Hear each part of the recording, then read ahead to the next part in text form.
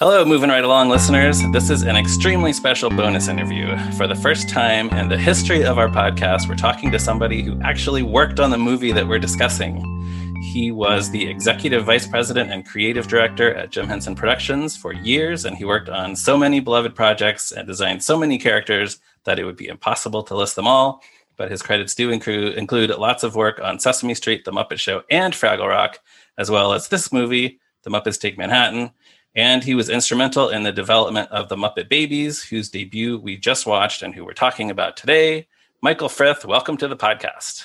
Well, thank you very much, Ryan. It is a delight to be here. I can't believe I'm the only person you've talked to who worked on the movie. That so far is a revelation. Of course, I guess, there's been a certain attrition over the years. Well, yeah, that does happen. There's that too, yeah.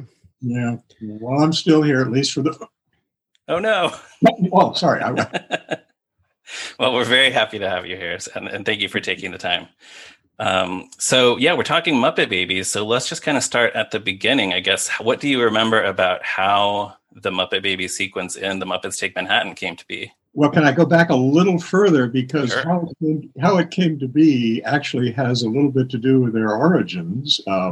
I don't know if this is something your listeners would be that interested in, but to Probably. me, I'm sure they will be. To me, it was kind of amusing because, let the truth now finally be told. At the time, we didn't dare mention it, but the Muppet Babies actually began in a merchandising meeting. Ah. And they didn't begin as a merchandising idea. My background was in children's books. I'd worked for many, many years at Dr. Seuss. That's another topic of conversation right now. Yes, in the news recently. But Ted Geisel, and Ted and I were very close. Whatever you're hearing about Ted, he's a terrific guy. He was not a racist. He was somebody who was, born in 1904 and grew up in a period when, things were different from what they are now. And went from being a person of that period to becoming a person of our time who became a leader and revising the way we think and see things and look at the world. And one of the things that he was adamant about was that his creations needed to be very, very carefully controlled, very carefully, however they were used, very carefully thought through. He was really against merchandising his characters. And in the few instances when he allowed anything to be done, usually when a lot of pressure was put on him, he insisted on having real control over their depiction and how they were used out there and so forth. I remember once out there, he lived out in La Jolla, and I used to spend quite a fair amount of time traveling back and forth out there, out to his place, and working with him on any number of different projects that we were involved in. And I remember once sitting there in his little studio library area, and a couple of boxes came in from one of the big toy companies. He had, after really having his arm twisted, agreed to have a few items done in that arena, and he was really excited about it. They'd made all kinds of promises to him about how wonderful these things would be and so forth. And I still remember the unboxing when he ripped open the boxes with this smile, this grin of anticipation on his face. And the thing opened, and he reached and he pulled out whatever the first thing was, and his face just went wham. And he looked at this stuff, and he reached in and he picked up everything that was in the box, and I think the box itself, and he stormed out of the room. And he was on this mountaintop out there in La Jolla, and just outside of the house there was a small swimming pool, and he went right to the pool and threw the whole damn thing in. Wow. Whoa. Because he felt that what he stood for, what he believed in, what he wanted to put out there, what he had insisted on, what he'd been told he was going to get, had been violated. And he was really upset by it. This made a huge impression on me as a kid. Huh. And when I came to work at Muppets, I brought that feeling with me. And the Muppet Show, as you know, was a huge hit. Yeah. So we had everybody in the world, every toy company, every clothing company, you name it, banging on the door. And this was still in the relatively early days of that kind of mass merchandising. There were very few of those kinds of licensed properties out there. Snoopy was big. Sesame Street, of course, had started small and grown into something large. And I was hugely involved in keeping control over that and trying to, make sure that whatever was done was true to the characters, and that whatever was done would somehow be something more than just sticking, Grover's face on something and saying, Right. "Oh, here's your Grover wastebasket," whatever.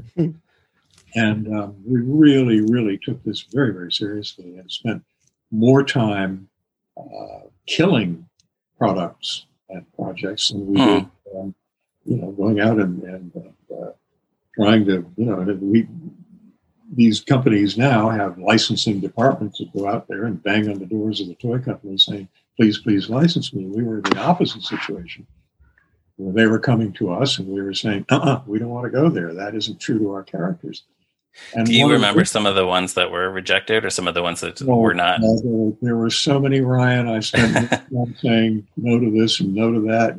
People who'd come in with, I remember some guy, because it was global, the Muppet Show. I remember some guy coming in from some T-shirt manufacturer in England saying, "Well, I can have 100 dozen T-shirts to market by Tuesday," and I went, "What if we don't want 100?"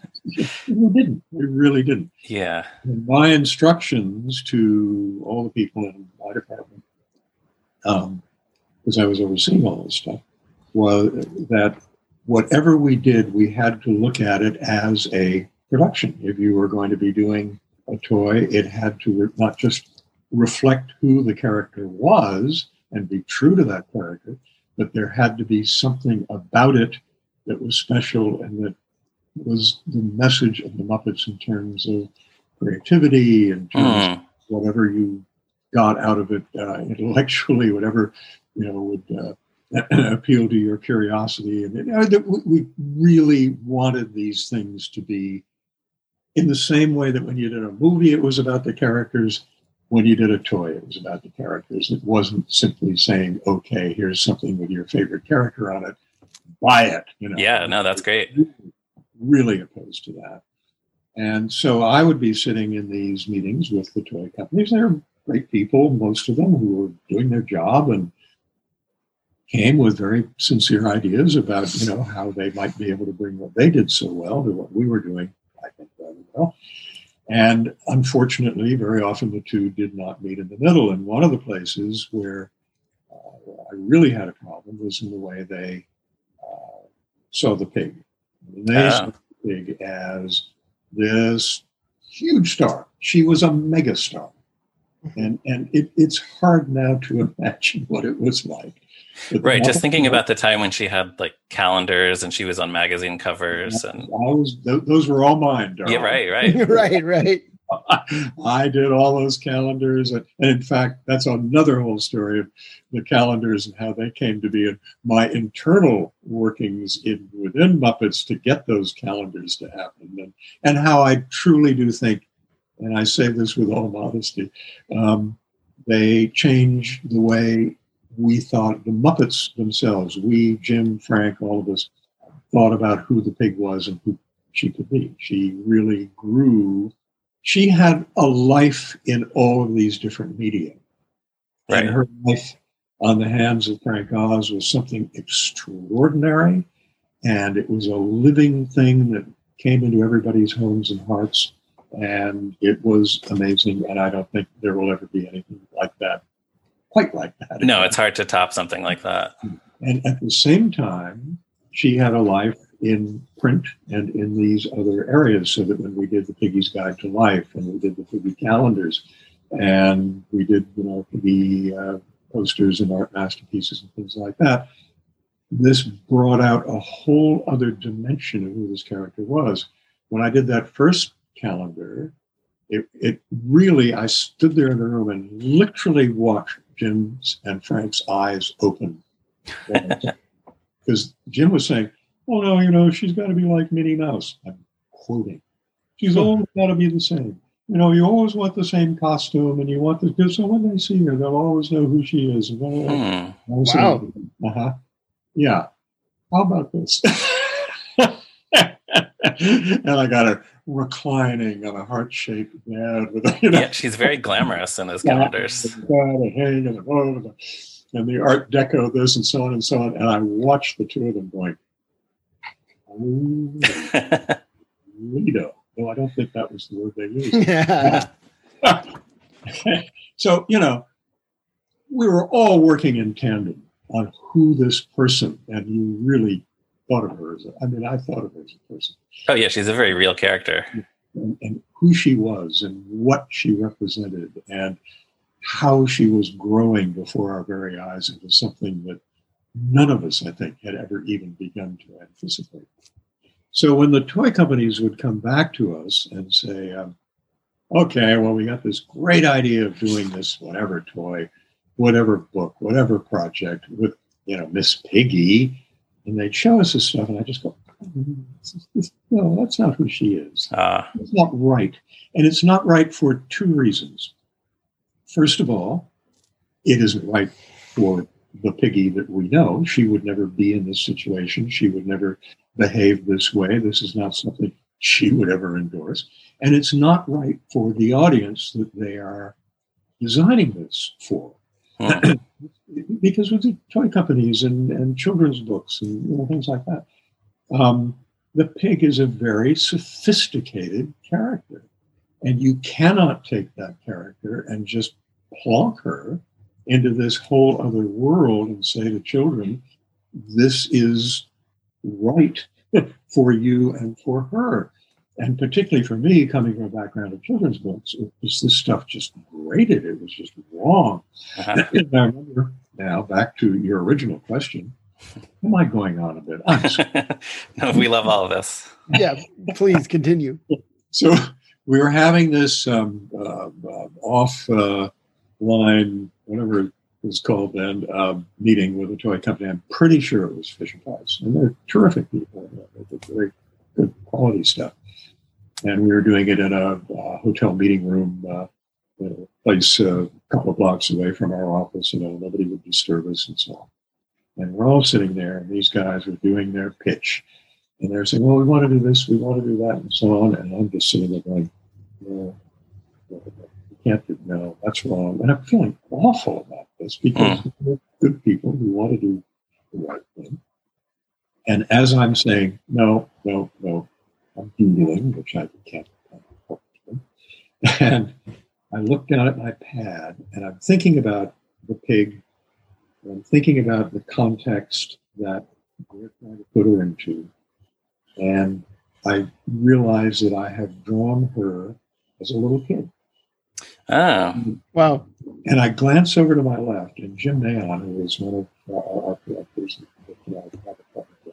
wonderful guy, talented, not just an art director, a very talented artist, sculptor, great guy. I look over at his pad. He's doodling the same thing.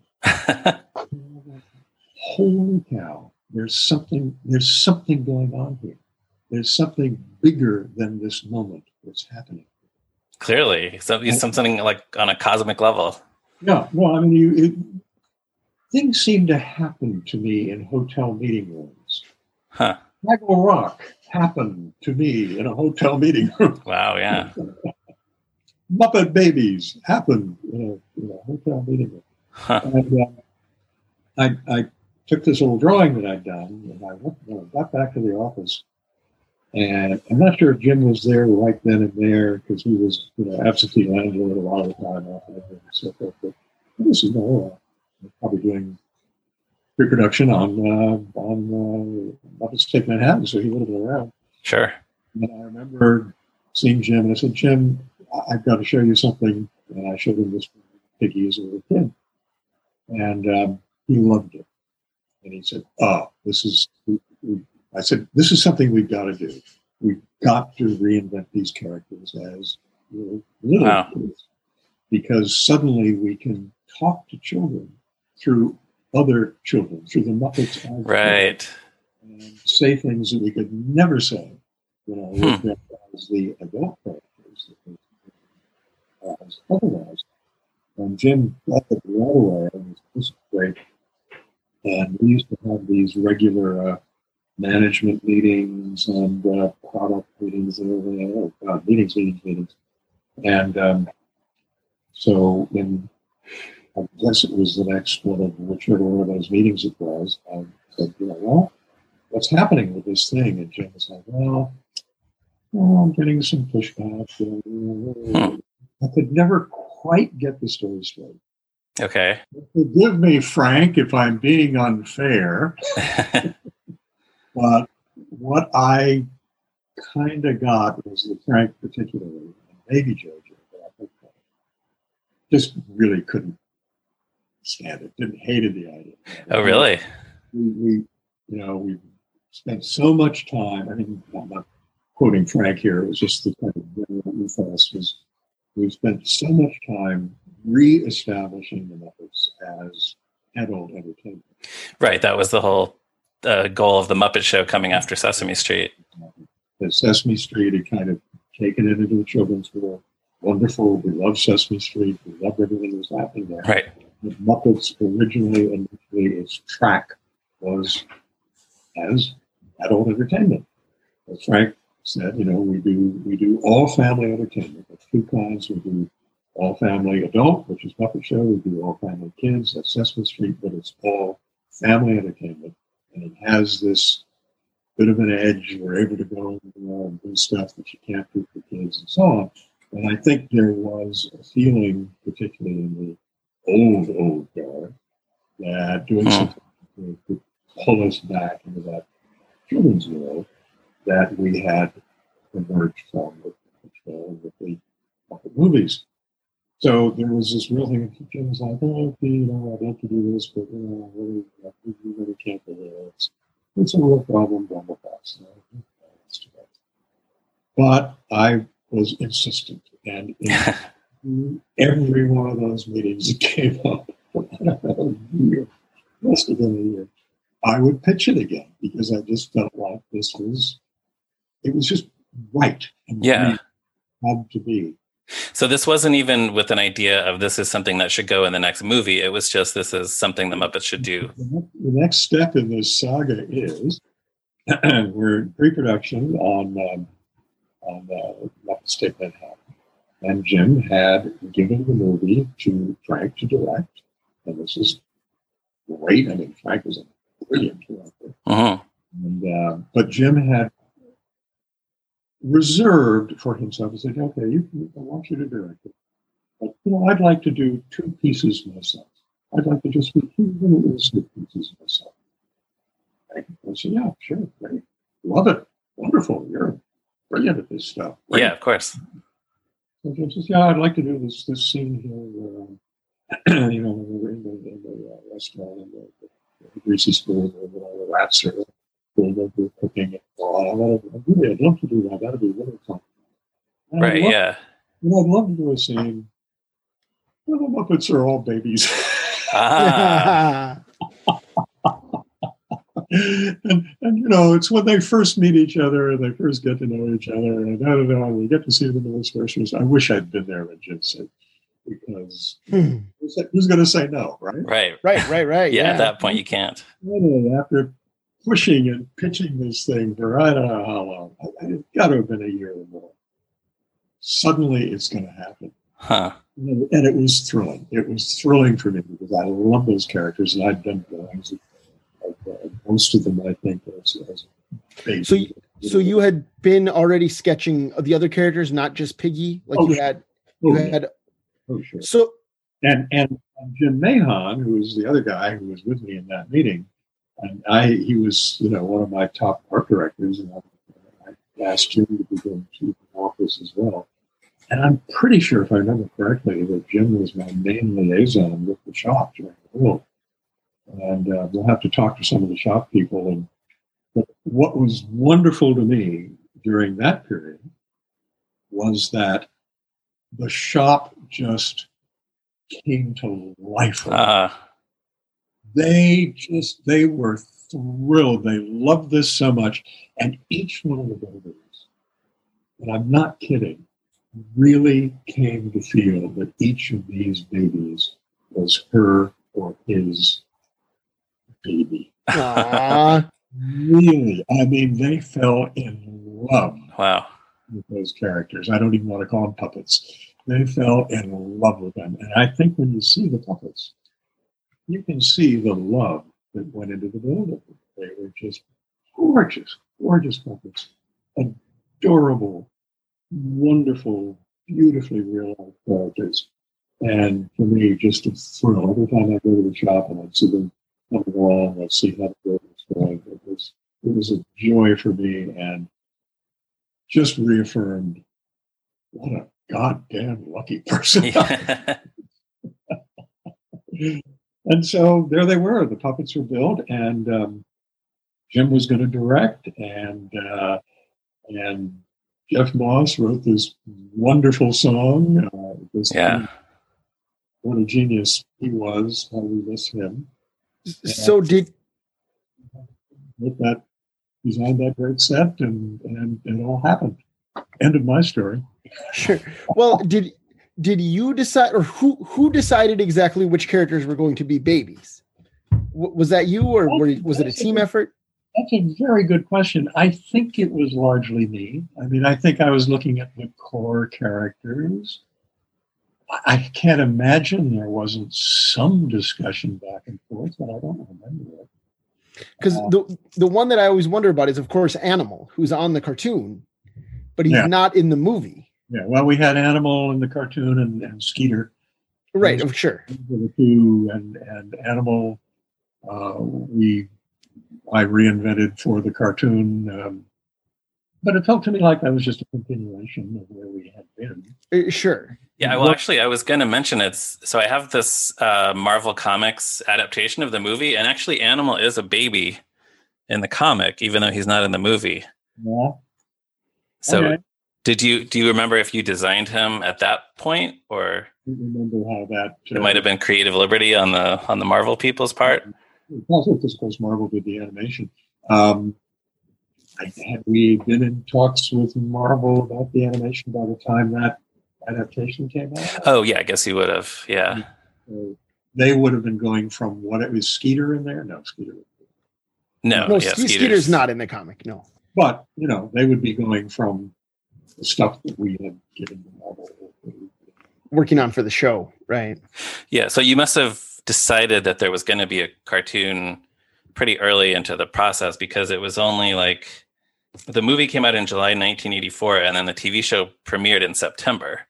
So there must have been some fast work on the cartoon. The movie came out, and within about a nanosecond, CBS was on the phone to us saying, "We want to adapt this. We want to do a Saturday morning show around this." And It had to have been moving very, very fast in order to have that happen. I'm not even, we must have gotten something. So do you know, did the idea for the series originate at CBS and they came to Henson, not vice versa? Yeah. Oh, okay. Yeah, I mean, do I know whether or not Bernie Brillstein went to CBS with what we had been doing for the movie and said, You're going to want to get in on this. I cannot answer that question. Sure, that makes sense. Yeah. But the way it felt at the time was, because everything was moving so fast. I mean, everything we were doing was moving so fast. Wonderful Karen Falk, who is in charge of the Henson Archives, will call me about some question about what was going on when I said, Karen, I don't know. By Wednesday, we were in a completely different world. Sure, right. It makes sense. Well, and you were working on Fraggle Rock, probably season 2 or 3 at the same time? At the same time. That was happening, and I was, deep in all the Sesame Street stuff at that time, both, some of the on-air stuff, but all of the all of the collateral stuff, the Muppet Show, and I mean, it was just madness. Everything was just one thing piled on top. I think they were 20-hour days, Sure. Yeah. It must have been, yeah. Not surprised. Yeah. So, and amazing. I mean, somebody was asking me the other day about what it was like being, and I said, what? One of the things I look back on and it just kind of astonishes me is here I was. Basically, I was a children's book editor, writer, designer, whatever. And I ended up in a place where over the course of however many years it was, I probably got to design just about anything you can imagine. And these things all became real. So I've got to design anything and everything you can imagine, except maybe a car. And then I thought about it. Does Gonzo's plumbing truck count as a car? I would think sure, so. We'll allow it. Yeah. Okay. Then I got to design everything. Staggering. Buildings and pots and pans and I don't know. Cool. Yeah. No, it's whoa. A very impressive body of work. Well, I don't know about that, but it sure kept me busy, and it was amazing. It was, and again, one of the things that was astonishing about it was within our organization, it was a place where I could almost never remember anybody saying no. We were just moving. There was so much to do. I mean, I got to say no a lot to the people who had us with stuff. But with the stuff that we were trying to do, it was, yeah, we can do that. Oh, let's try that. It was, let's go there. I've had to work since with some people whose whole way of working and whose whole philosophy is so different that it was really a shock to me. But I remember reading a line in New York Times book review, some self-help book. I don't read self-help books, and I don't read about self-help books. And leapt out of the page at me. It was the woman who wrote Eat, Love, Pray. Was the book. And there was a line quoting her where she said, one must live a life that driven by curiosity rather than fear. That to me is just it's just an encapsulation of where we were and what we were doing and what we were trying to accomplish during all this years. It was always about what can we do? How can we make this happen?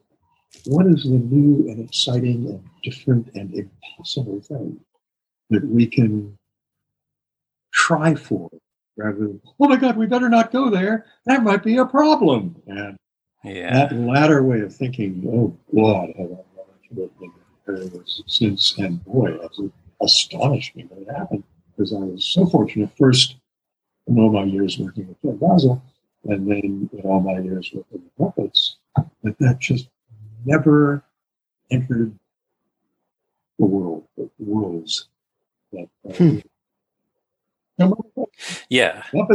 I definitely get the sense that it was more about creativity than commerce or anything else in the old days. Yes, and it was just amazing how the good fortune followed that. But the good fortune, it was like, if we do this right and we do it well, maybe we'll be fortunate. Yeah, that's a good attitude. I wanted to ask about, we have a draft of the screenplay for the movie that I think it's the second draft by Frank Oz. It has a completely different fantasy sequence for the Piggy carriage ride scene. I have no idea. I was going to ask if you remembered it. It's Piggy and Kermit getting married and Piggy having babies. If I were in my studio in New York, I could probably go into the closet there and find those same drafts and the old stacks of, let's see, our crystal draft 4 about amongst that stuff. But I haven't looked at any of those things. The great thing about talking to you guys and so many people who are so involved in this world is you're so much more current with it than I am. When I was doing this stuff, you hadn't been born yet. So Right. Well, and I know, I don't remember what I did at work last week. So, I mean, I certainly understand, that you're not sitting around thinking about jobs from years ago, Well, I mean, I remember back when with great fondness and, a lot of, oh my God, how did we do that? And why did we do that? Sure. Well, and speaking of which, actually, one of the things we wanted to ask about was the Land of Gorch segments on Saturday Night Live. Yeah. You worked on those. You designed those characters, correct? Yeah. Can you talk a little bit about that experience? Was that an interesting experience? Did you wish it had lasted longer? Or I think that happened before I joined Muppets. I'm pretty sure it was just on the cusp. I was still at Random House, still working with suits, and Jim had been after me for years. I'd illustrated a couple of the big books, and I was the editor for the Sesame Street books. I kind of invented the program. And so, I thought it would be fun to illustrate some of the stuff, and maybe I couldn't find anybody else in short notice. That's usually the way it happened. So I'd illustrated some of the stuff that we did with Sesame Street, and I was at caught Jim's eye, and so he was after me for, I don't know, a couple of years, maybe more, to come and work at Muppets, and he was very, very insistent. And I really loved the world of kids' books. I loved working with Basil and so on. But Jim just kept after me, and I got to thinking, well, with the books, we can reach, a few 100,000 kids. With television, we can reach a really extreme audience. And that was really the thing that make the jump over to television. But along the way, Jim kept asking me to design this, design that, and so on. Well, this is really good. That's how he sucked me in, actually, quite frankly. He asked me to design something, and then he'd say, you got to come up to the shop and see how this is coming. Oh my God, my drawing is now talking to me. Wow, yeah. And that was pretty seductive. So one of the things that he came to me and asked me to come up with were these new characters for this new series, Saturday Night Live. And, we were very tight with them in that Ernie Goldstein, who was both our agent and the agent for many, if not all, of the players, not ready for primetime players. So it was natural for the Muppets to be part of that mix. But Jim wanted something that was very different from what he had been designing. I think one of the reasons I'm convinced that he was so intent on bringing me into the fold was that I had a style of drawing that was very compatible with the Muppet style. It was my own style, but that was quite different from his and Don Selene's. So when I moved into that arena, I was bringing a sensibility that both fit with and was different from what had been on up to that time. So when this Saturday Night Live stuff came out, I still remember sitting in his office and he's going, well, there's something really different. I've gotten really, the story's been told too many times. I'm really interested in taxidermy eyes. We've always done these cartoony eyes. Right. But the taxidermy eyes are really kind of alive in a different way. Up with some characters and use those and get away from these simple kind of geometric shapes and do something that's kind of sort of mossy looking. Yeah, and absolutely is. Yeah. Oh, that's kind of a fun little brief. That's So I used to literally do these things on the subway on my way into work. I had a lot to do when I was in my real job. Some of these little things. I sent a bunch of them up to Jim. And they built them. And they were wonderful puppets. But it was interesting. Michael O'Donoghue was a great friend of mine. And I think he was head writer at time. He was certainly deeply involved in Saturday Night Live. And Michael was brilliant, one of those brilliant comic minds I've ever known. I think two of the great comic minds ever were Michael O'Donoghue and Henry Beard. And fortunately, I worked with Henry on some of our Muppet projects. Michael, on the other hand, hated the Muppets. Yeah. He just like, those washcloths. I mean, hey, and I can't do the O'Donoghue accent. It was somewhere up here in upstate New York. And he said, Fred, you still working for the Muppets? He just hated it because he thought they were puppets for kidsy things. He never could quite wrap his head around the brilliance that comes through a puppet. The person can't do and do them in really, and I'm not just talking about dirty puppet stuff, which everybody loves to do. I'm talking about really smart, really clever, really incisive performance that puppets can. Sure. In ways that no other medium can even begin to. But that attitude towards the Muppets quickly spread through Saturday Night Live. Really, right. I remember once Belushi just, his disdain. He was, we're not supposed to speak ill of those departed, but this was a man who could be quite not nice, and he was really not nice to us and our work and what we were trying to accomplish there.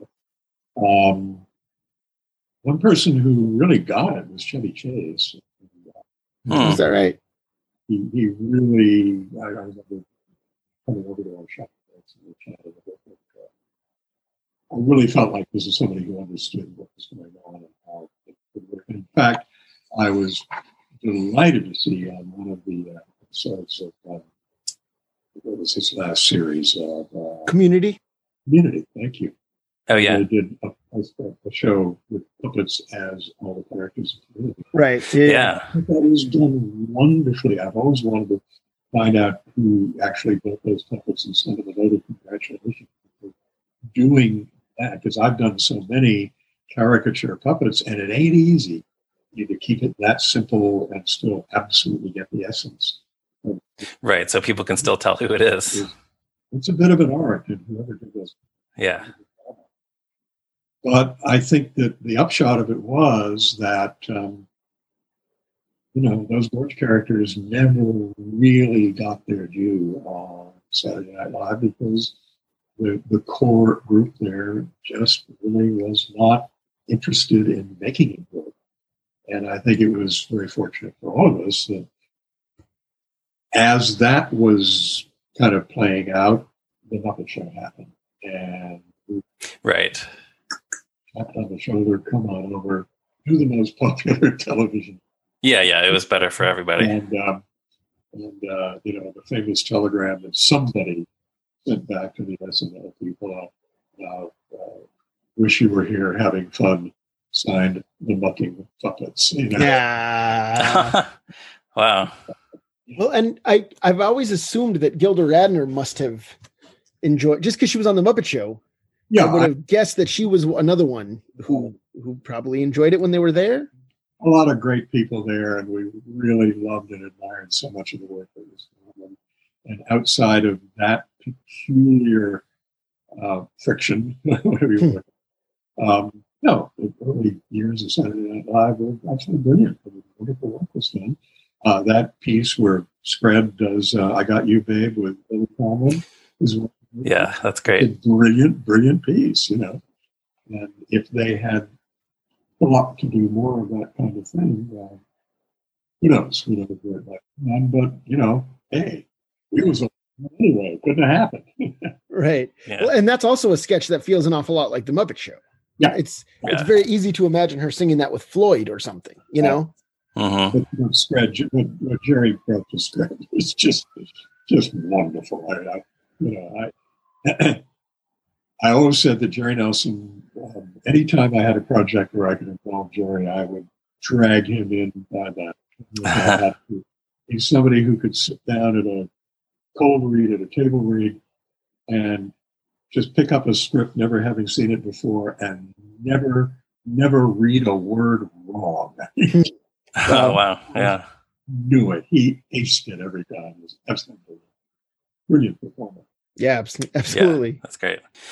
Getting back to Muppet Babies, how closely involved were you actually in the cartoon? I was overseeing it for 8 years. Okay, so you were pretty much there for the whole production. Oh, yeah. I was the Muppet person in charge of Muppet Babies. Okay. And so I was, every script, every storyboard, every character, everything. I was vetting and consulting and sometimes rewriting and always redesigning and working hand in glove with X Ran and Bob Richardson. Great team at Marvel. Jeff Scott, wonderful writer. We had a great team on that show. Yeah, it definitely feels like a better than average Saturday morning show. And one of the things that was the most fun about that was in our first meetings with Marvel out there.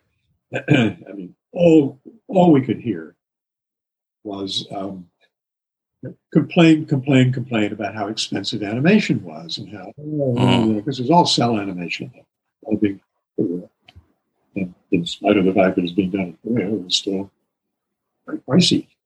And I was such an earful of that. And I had been working on a project that breaks my heart. We never were able to bring to fruition, called WILD, which was to have been a kind of the shorthand, which really doesn't do it justice. But the shorthand was a sort of Sesame Street for the environment to each kid. Oh. Way back when maybe the generation who would have grown up on it might have made a difference in how we breathe. Yeah, might have made some better decisions. We ran up against some internal problems there, and the show never saw the light of day. But among the things that I discovered in developing this idea was that I found a company that basically was a film library. They had God knows what, everything in the world.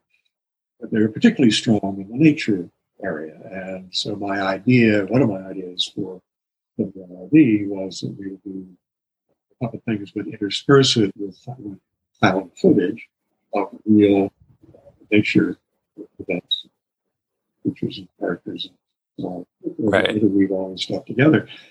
And the footage was very cheap.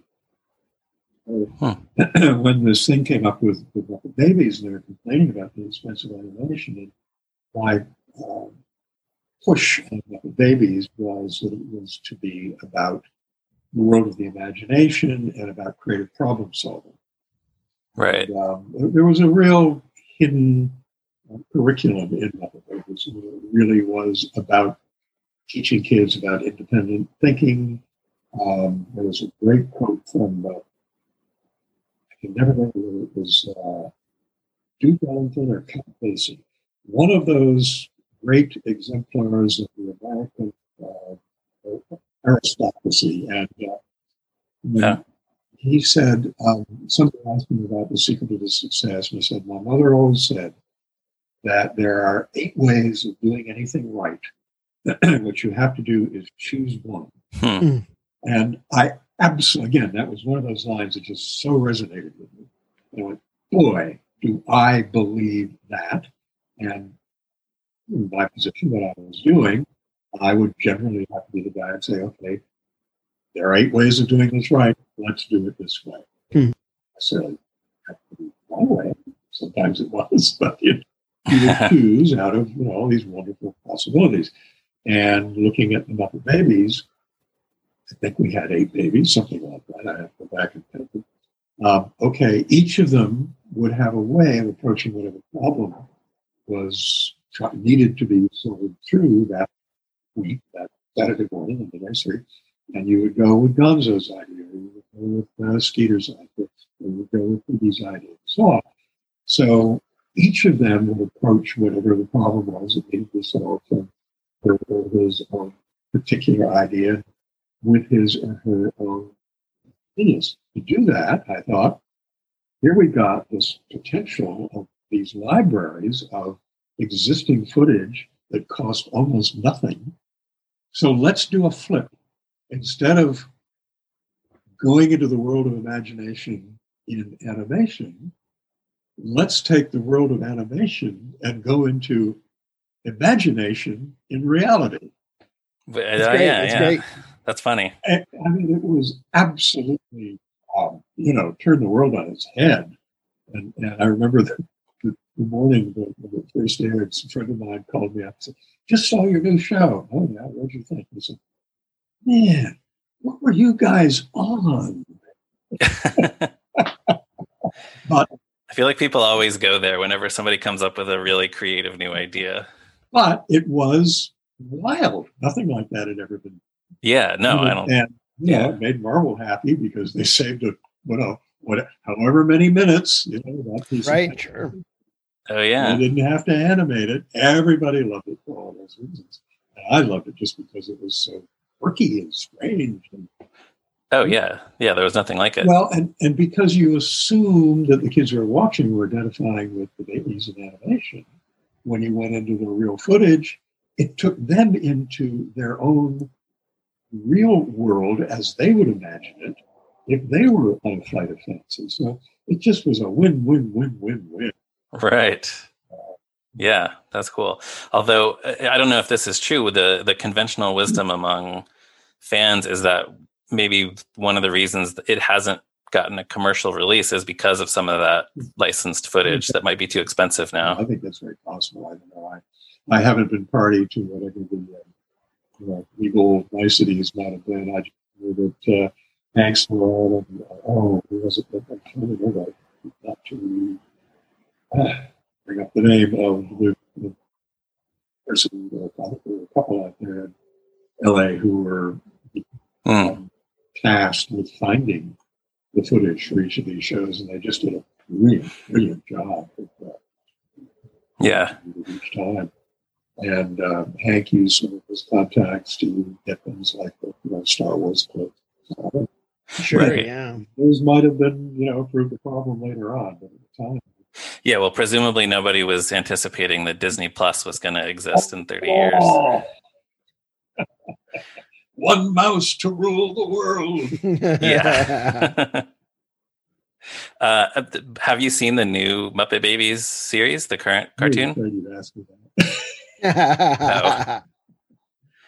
We can take no comment. I mean, if that's what you'd prefer. That's fine too. Yes. It isn't what we were doing. Let's put it that way. Sure. I have very mixed feelings about CG animation. We really pioneered it, believe it or not. I was very involved in the early experiments in that area.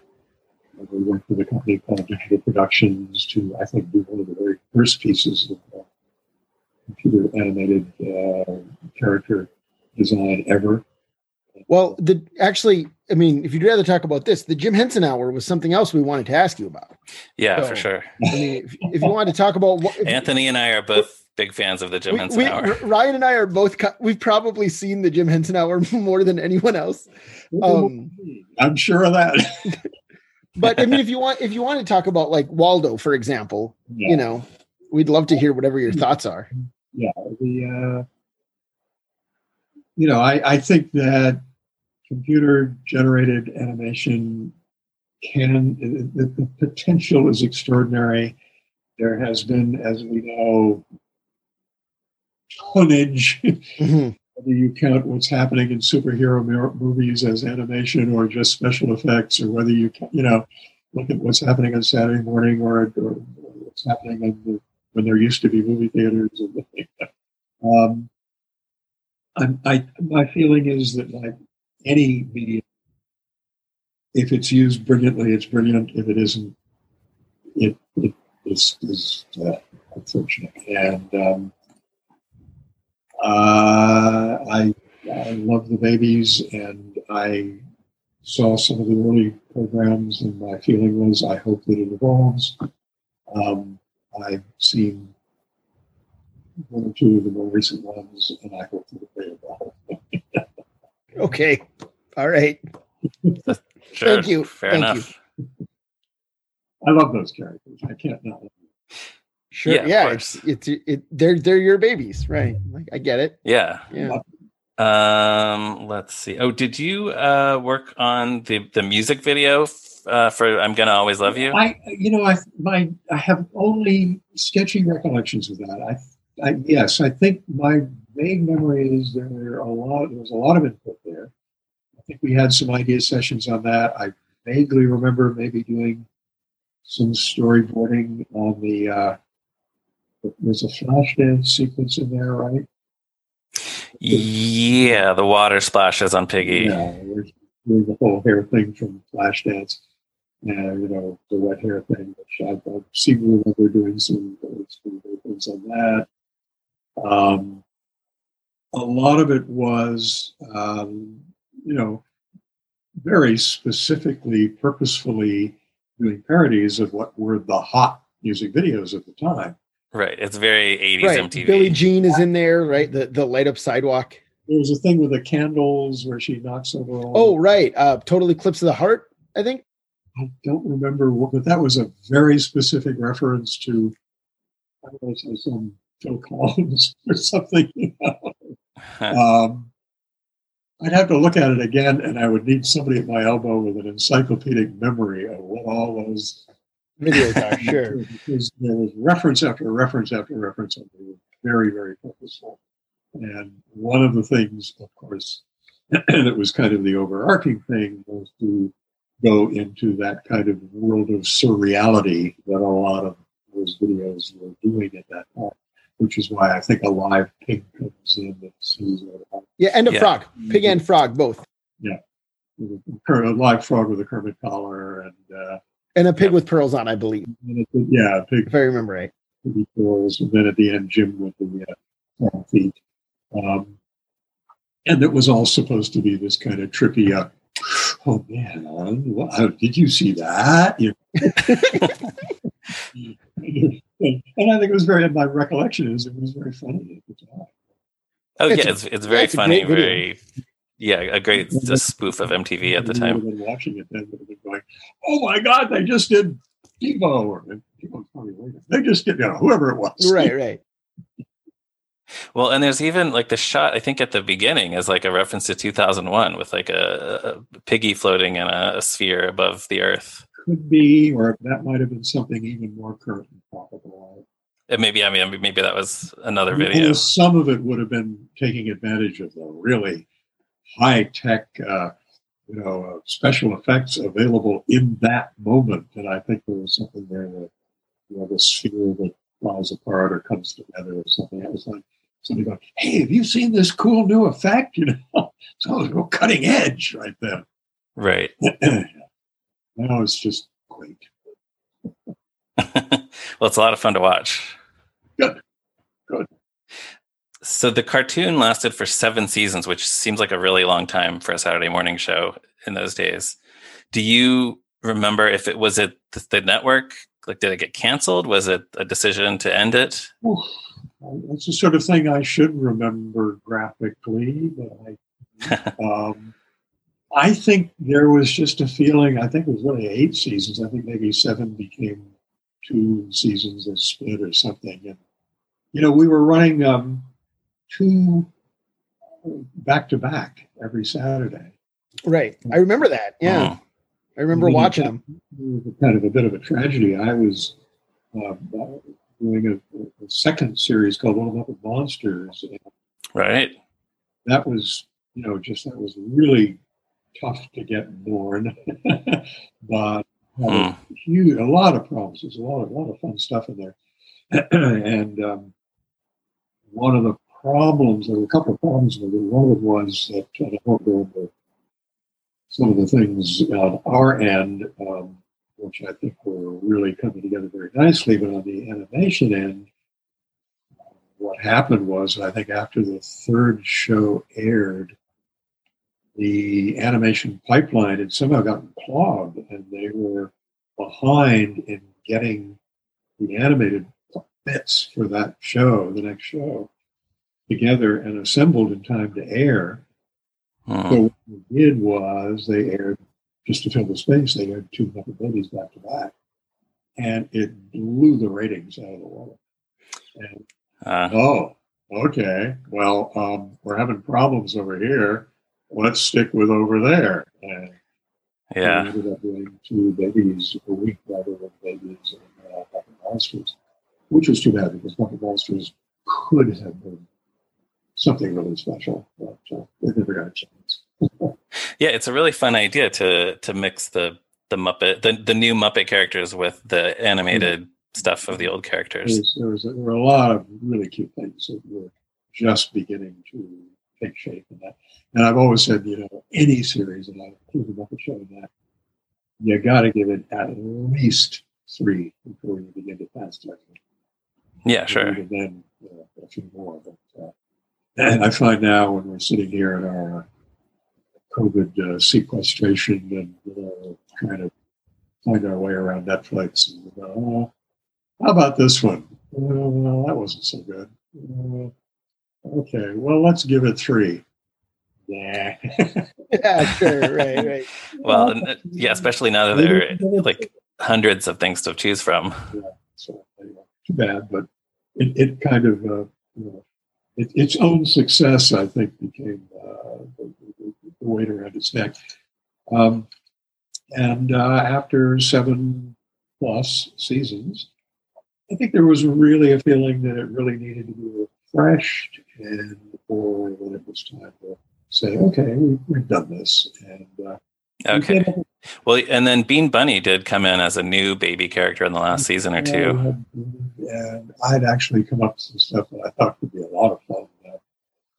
This is going to sound almost formulaic, but I'd also been developing the Muppets as a generation older, Muppet Kids, and really fun possibilities there. But it just would need a certain kind of traction to get the attraction. Yeah. One of the things that I was working on at the time was bringing Statler and Waldorf in as a couple of young bucks in raccoon coats with boat. Yeah, they make an appearance or 2 on Muppet Babies, don't they? I don't think they did in animation. They sure do. It's an episode where they bring over their toy train, and the babies imagine that they're on a train. I know this because it's one of the ones I have on VHS, and my daughter has seen it 1,000 times. They call them Uncle Statler and Uncle Waldorf. Yes. So that did make it into the show. So you got him in there at least once. Yeah.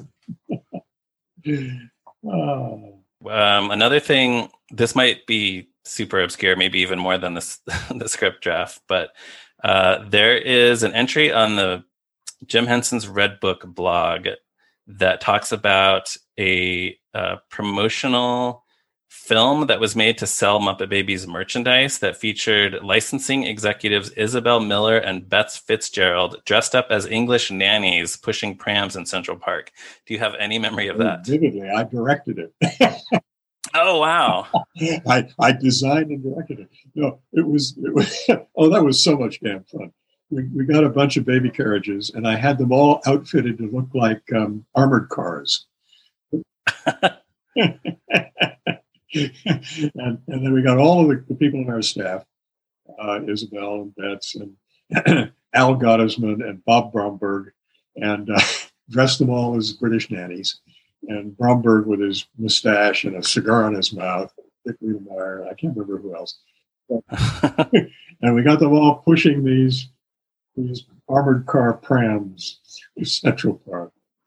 And we did a voiceover. Did I do the voiceover? I'm not sure. I might have. Somebody did. And it was like, Muppet Babies. Yes, here's the licensing opportunity of a lifetime. Bromberg with a cigar in his mouth, pushing this armored car. And he may have even been throwing money around to see. It was basically, the whole thing was an excuse to be really silly and to really humiliate Bromberg and Goswin. I don't think we ever did anything huge with it. We certainly didn't go out there and, pound on the doors of the licensees to try. Right. No, that sounds very entertaining, though. I don't suppose you have a copy of it. It was a hoot. I'd love to have a copy of it. I wonder if let's try Karen. No, let's try Craig Shemin. Yeah, we'll check in with them. Yeah, might have it. One send me one. I'd like to see it again. Sure. Yeah, no, the early promotion for Babies was it was interesting because we had to ride that fine line between going commercial, which we were not very comfortable with, and promoting the show in order to raise interest in it.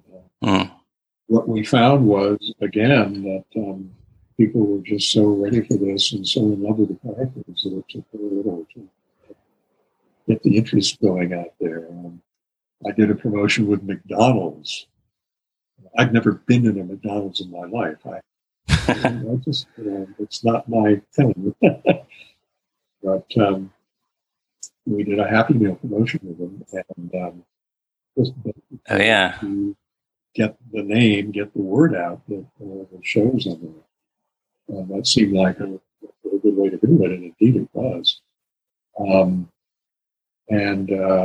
Boy, they went through a design dolls. I don't remember which promotion was which. We did Muppet Baby dolls with them, and they had ordered more than they thought they would need, and they didn't have half what it turned out to demand. Oh, wow. It was extraordinary. But my favorite part of that was when I was out at McDonald's headquarters, and they were, oh, yeah, we're going to do this, we're going to do that. And with every Happy Meal, you get this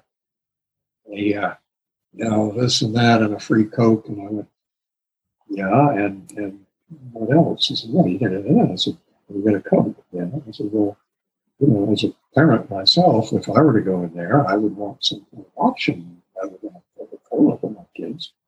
Well, no, we do Coke with a Happy Meal. I'm afraid that's a problem. Well, what do you want? I said, well, we could offer them the choice of a Coke or a glass of milk. I said, well, for the rest of my life at Muppets, every time I ran into Al Gottesman, who was our chief legal guy, he would look at me and say, and here's the guy who got McDonald's to serve milk with a Happy Meal. Yeah, I was going to say, I'm pretty sure they do now. Yeah, that's an option, right? It definitely is, yeah. That's a big deal. And he said, yeah, they've got like $1 billion contract with Coca-Cola. You don't understand what's going on there. I said, no, I don't. Yeah. Follow the money. But those toys, the Happy Meal toys where the characters can ride on each other's little vehicles. Those are really cool toys. I think a lot of Muppet fans have those in their collections. The dolls, and the Piggy doll was just, they had to hire another factory in China in order to meet the demand for the Piggy doll. Wow. And vehicle. And again, I always enjoy working with the creative people in any of these situations. And in toy companies, with McDonald's, whatever one's feelings may be about the overarching philosophies of some of these places and so on. When you get down to working with the creative people, they're terrific. They really are. I found when I was designing the Muppet Theme Parks at Disney, the Imagineering people. You could take any of those men and women and put them in our shop, and you could take people from our shop and put them in Imagineering. Sure. They're the same people. Oh, that's cool. Creative, amazing, thrilling people to work with. Yeah, I think we like to think that as fans, like that it's all kind of the same creative type. Yeah. Anthony, you think anything else we want to get to? I think we hit all the important stuff. I mean, I could sit here and please talk about Digit for a half an hour, but I don't want to do that to you. Unless you really want to talk about Digit for half an hour. I love the wires. Yeah, me too. Yeah. But no, just thank you so much for coming on. Yeah. Oh, it's been a thrill. Well, being interested, and it's interesting when I did that drawing. Where is she? There she is. That drawing of the pig for Ryan, the other Ryan, and I wrote to him. I said, I haven't had reason to draw the pig for a quarter of a century. I really. And I said it was really a joy to do this drawing. First, as a thank you for his support for the local theater, the theater center, which is a very important artistic hub. So much comes out of it, so many different fronts. So it was lovely to be able to do this as a thank you. But it was also great to visit with her. Great to spend time with her again. To remember what a great time we had together. I feel like Bob Hope. Yeah, I mean, it just sounds like the best job ever. Yeah, and she was a joy to work with, and interestingly, one of the problems I had with Muppet Babies was that so often the writers, and I know them from Jeff Scott with this, got it right, but some of the other writers, particularly interestingly, some of the women writers, would write Baby Piggy as a brat, as a mean girl. Yeah, it comes up a little bit. Yeah, and I would have to really think them. And I don't know if I was always successful, but I think I was successful a lot of the time. But I'd say she isn't mean. She's the opposite of that. She is. I'll once again quote one of my favorite quotes from Frank. Because Frank always looked very, very deeply into his characters. He really thought about them. He really knew them deep down. Which is why I think his performance of his characters has such resonance and such depth. He once said about Piggy, her mother had 16 piglets. Her mother had 17 piglets and only 16 nipples. And I've had people respond to that by saying, "Oh, yeah, that's why she has such sharp elbows." I said, No, that's about her insecurity. Right. Where she comes from as a person. That's where overcompensation comes from. But underneath that, there is this real vulnerability and this sense of hurt and this need to prove herself. She's smart. She's accomplished. She's a star. But deep down under that, there is this delicate person who needs to get out and to be heard and to be seen. And there's a real vulnerability that comes through in Frank's performance, which is very hard to get across to people because they think of her as, hi-ya! Right. It's so easy to just make her one-dimensional, but that's not who she is or who she should be. There's a lot more going on, and I really strove to bring that out in Baby Piggy as well. That she's a leader, that she's one of the two girls of that nursery. Really represents a female point of view, and she both the fact that she's coming from there and has to deal with all these guys. The only other, the one female authority person there is Ben, and she's kind of over it all. She's not a contemporary, right? He's to be a really interesting character, and that needs to be thought of and needs to be remembered and be celebrated in how she's depicted on screen and how she's depicted everywhere else, whether it's a comic book or a book or a toy or whatever it might be. You've got to remember that she's very real and an audience in a way that other characters can. Yeah, it seems like she's a hard character to get right, but it was, just because there's so much and hard to live up to the standards of the old days when you guys were working on her. Well, we always hope. We live in hope. Mm-hmm. Yeah. Right. Well, on our podcast, we ask our guests two questions, if they remember the first time they saw the Muppets Take Manhattan, and also how they would rank it alongside the other Muppet movies. If you can answer those, I'd be curious to hear what you think. Oh, Lord, I can't tell you when I first saw it because I probably saw it in bits and pieces. Makes sense, yeah. Was there a premiere or like a company premiere? There was a premiere, but boy, I can't kind of, sort it from other premieres. And Sure. I just really can't. Right. These should be signal moments in one's life, but they all kind of run together. Sure. Yeah. That's a lot of moments. Where would I rank it? I don't know. I love it. Hard to know. I mean, the Muppet movie looms large because it was the first, and it was so exciting. Of course. Sure. To see the characters up there on the big screen like that, all those cameos. I love them all. I love them all. Yeah. That's a good answer. What can I say? In fact, I think that some of the post Jim movies. I did a lot of work on both Treasure Island and Christmas Carol, and I think sure they both showed the love, and they showed the real thought and the real performance genius that our core characters, core performers, gave to those characters right through it. So yeah, great stuff. Yeah. Well, if we'll be talking about Muppet Christmas Carol in about a year, if you would be willing to come back and share some of your memories of that one. I'm still here, old man. All right.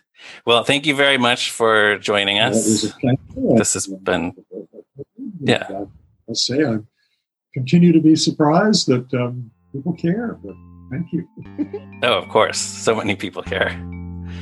But and thanks for all your work on all this great stuff. It was, as you may have gathered, it was a trip.